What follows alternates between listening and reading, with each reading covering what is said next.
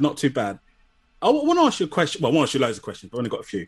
How has the boxing public and media been towards you since the beginning of your career up to now? Have you seen a change from the fans and the supporters? Because you're a divisive character, aren't you? Like Marmite, some people would say. Am I divisive? I think that's pretty strong. I mean, I thought I was yeah, listen, the beginning of my career, people weren't sure what to make of me, a lot of people were saying I was in it to make a quick buck and then I was just going to, go on Love Island or whatever, just in and out.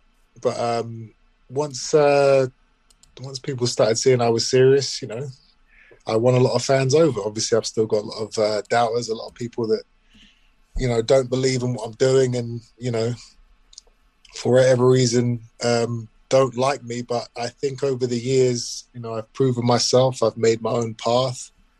I always entertain. I always put on a show. I never quit. I never coast. I'm one of those guys. It's always fun to watch me fight. So, as long as I keep doing that, I think boxing is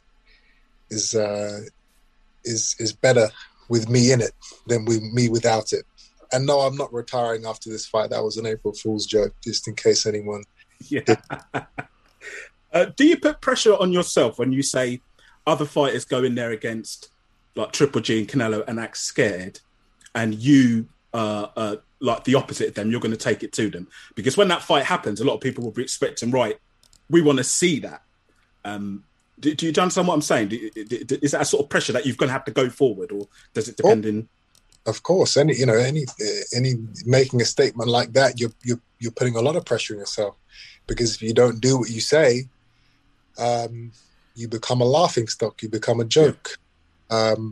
I understand that, and that's one thing I've never been is a joke or a laughing stock. People know I'm a very serious guy, so people should take what I say seriously. I don't think I've ever said anything in the ring that I've never gone on to go and do or try to do. So that is the plan. That is the game plan. I'm not scared of these guys. A lot of these guys, they go into these fights and they've already lost. The fight's over before they've even got through the ropes. They go in there to survive. And, if you know anything about me, that is, the last thing that's ever, on my mind. I'm in there to devastate.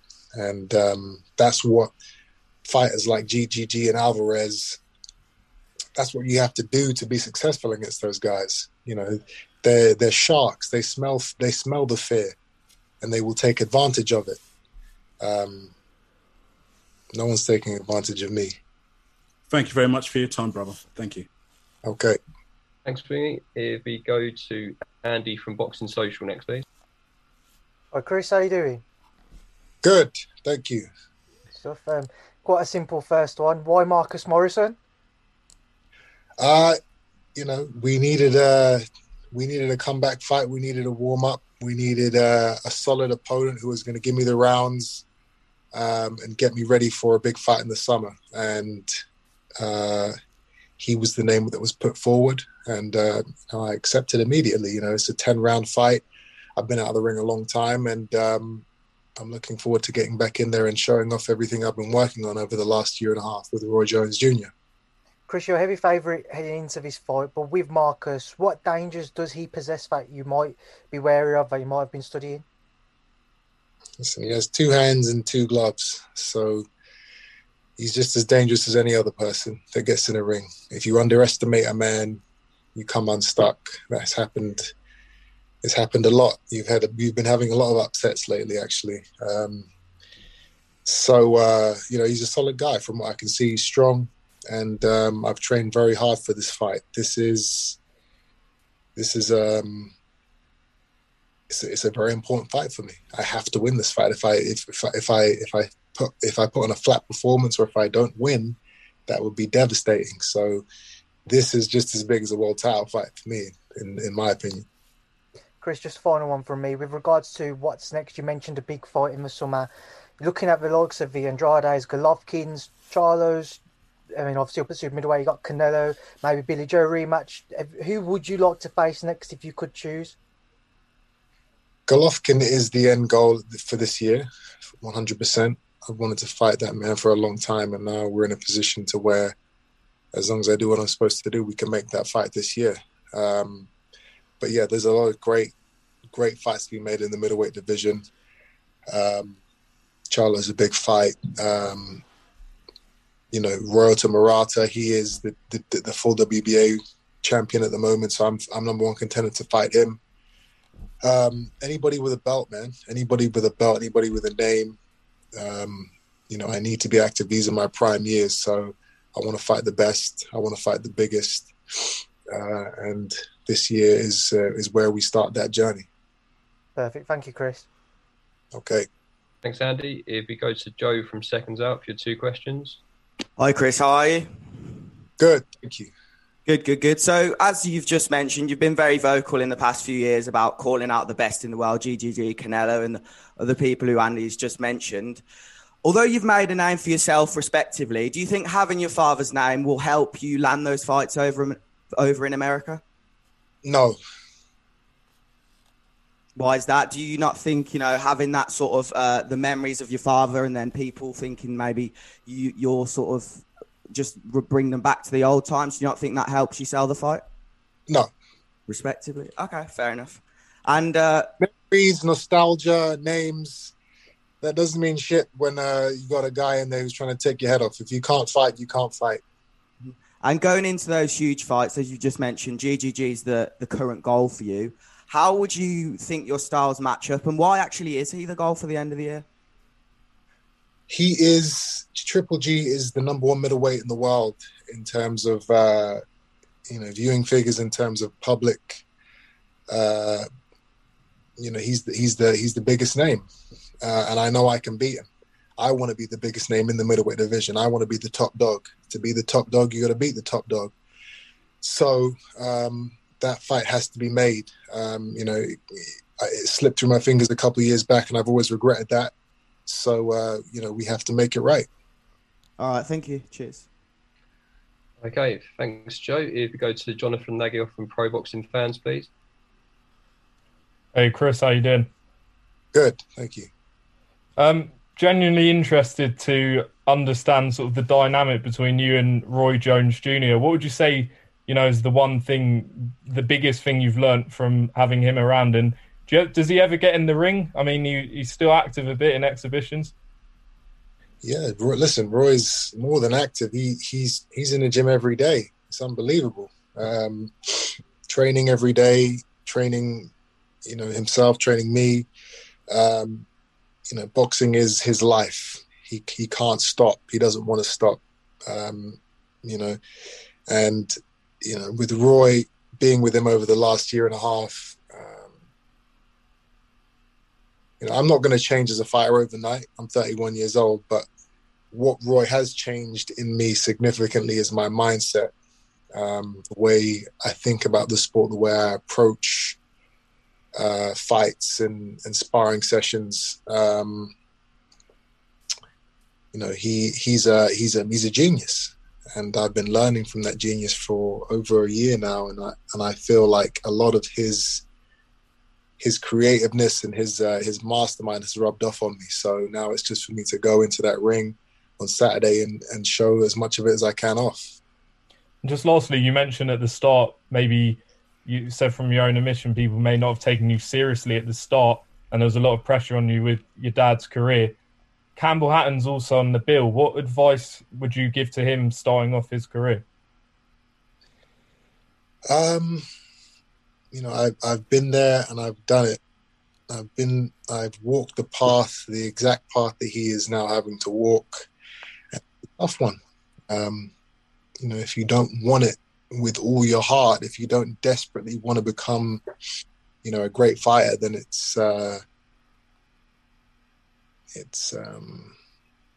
ruthless. It's a tough path that he's going to walk down. So, I hope he wanted it. He wants it as much as I wanted it, because that's what you need. You need that ambition and that that grit and that determination to make it, because, you know, you're going to get compared to your world champion father from your first fight, from your debut fight, which is, you know, it's not fair and it's, you know, it's not right. But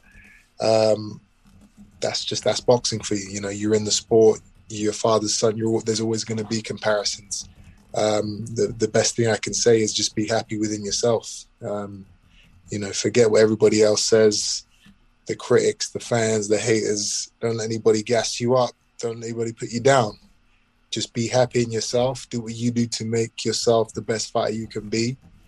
And don't try and be anything you're not, because, you know, you'll get found out. Boxing is a very harsh world. It's a very harsh sport. You have to be truthful to yourself.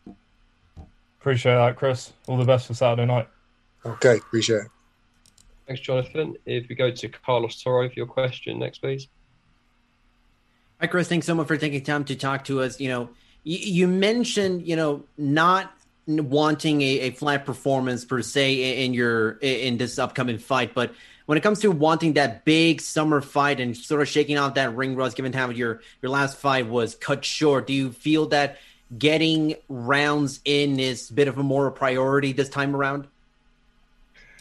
You know, is it a priority? Lennox Lewis always says you don't get paid for overtime, which is true. You know, and so in that sense, you know, do you want to stay in the path of danger for longer than you have to? You know, I guess I'll make that decision on the night, but you know, it would be good to get some proper rounds in.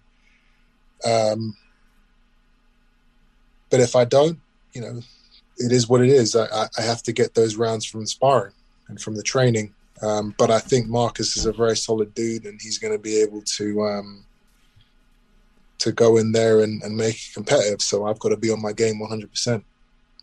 You mentioned how, you know, you were talking about how you sort of let the Gennady Golovkin fight slip through your fingers a couple of years ago. Do you feel now that there is maybe perhaps more urgency on your side to try and get those big fights that you mentioned, whether it be a Charlo or Murata or Andre or a Golovkin? Absolutely. I'm 31 years old. You know, I'm in the prime of my life, but the prime doesn't last forever. You got to strike when the iron's hot. And I need these belts. I want these belts. So now is the time. Thanks, Chris. Okay. Thanks, Carlos. If we go to Devinder Pal from the Boxing Voice next, please. Cheers, Dan. Hi, Chris. You okay? Good, thank you. Good. Just looking at your latest fights at middleweight, would you ever consider going back up to super middle?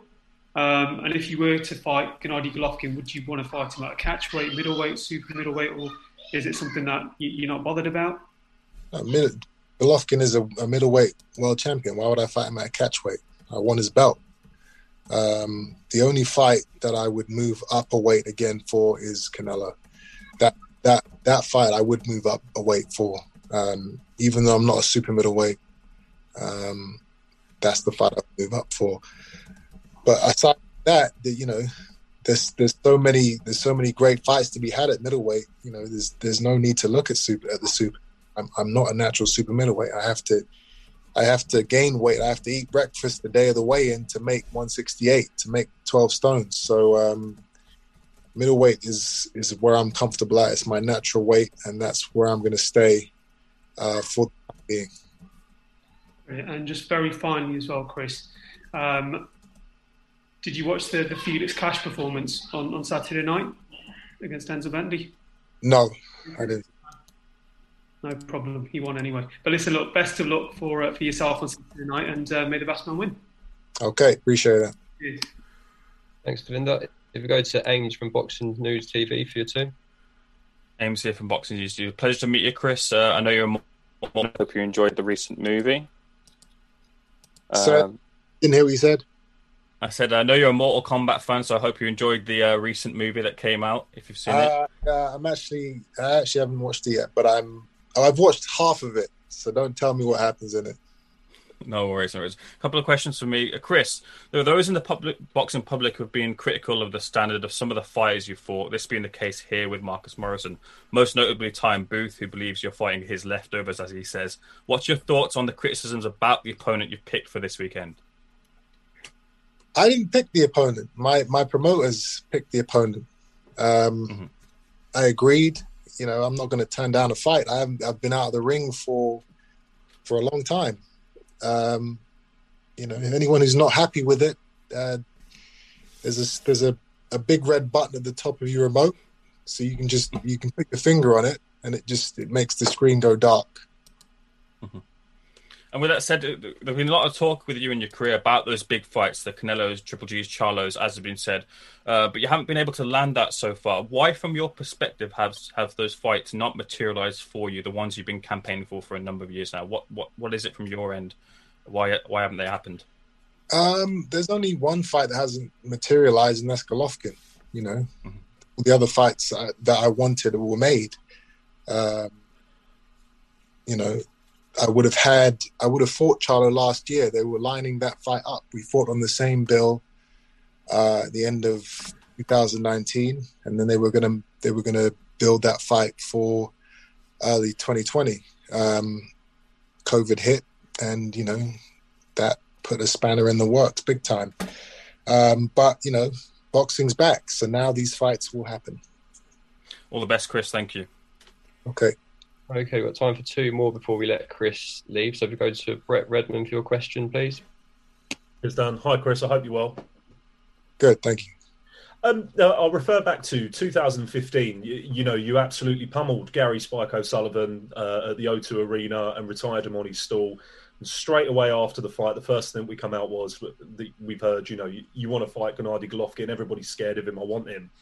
What actually was the fall down in that fight not happening? Because I know you guys were in deep negotiation, and then Kell Brooks stepped in afterwards. Yeah, I think there's two sides to that story. You have, you know, the side of, you know, Kell Brooks stepping in and I guess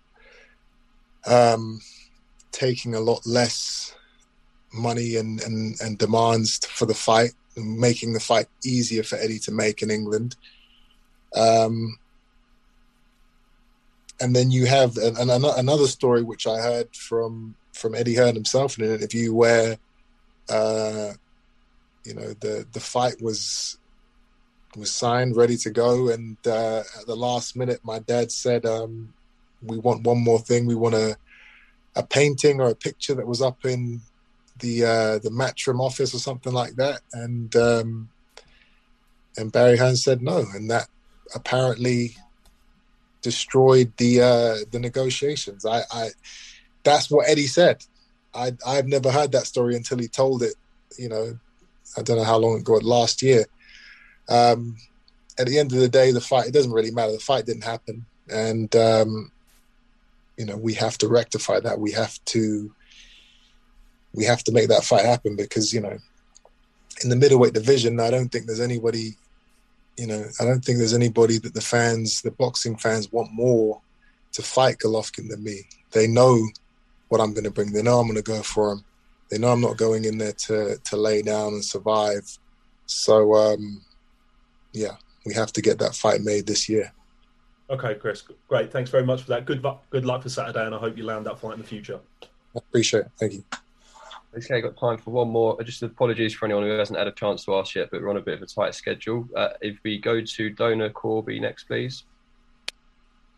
Hi, Chris. Great to speak to you. Apologies if I'm repeating something here. I joined in a little bit late, but what is the relationship, the dynamic like when it comes to training between your dad and your new coach, Roy Jones? You know, my father wasn't around for the year and a half that I was with Roy, so there wasn't a dynamic there.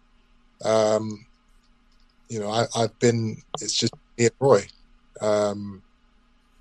You know, my father's happy that I found a coach that I vibe with, and that, you know, we gel and we understand each other, and you know, he's behind it 100%. And you talk about wanting the Triple G fight and that being the ultimate goal for you. Do you believe? I read somewhere that you said that the 2021 is the year to do that. Do you believe that that's a fight that could possibly take place with fans here in the UK? I mean, that's the dream. That's the goal. Especially for British boxing fans to have that fight over here. Whether that can be done, that's down to the promotion. Obviously he fights a lot in the States, but I would most definitely be campaigning to get that fight here in England for the British fans. Thank you. Okay, Chris, really appreciate your time there. We'll see you in the bubble later this week. Take care. Hey, listen, if anyone didn't get to ask a question, I'm not doing anything right now. So, if you want to do another 5 minutes, you can do that. If there's anyone that hasn't got to ask a question, that's what I'm saying. Guys, if anyone hasn't had a chance to ask a question, if you either email myself or Chris from Sowland, who's on the call, we'll try and sort out a bit of time with Chris after this, okay?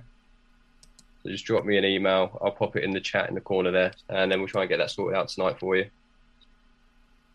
Okay, thanks, Chris. Appreciate it. All right, guys. Okay, so next up we've got Marcus Morrison coming in. So anyone that didn't get to ask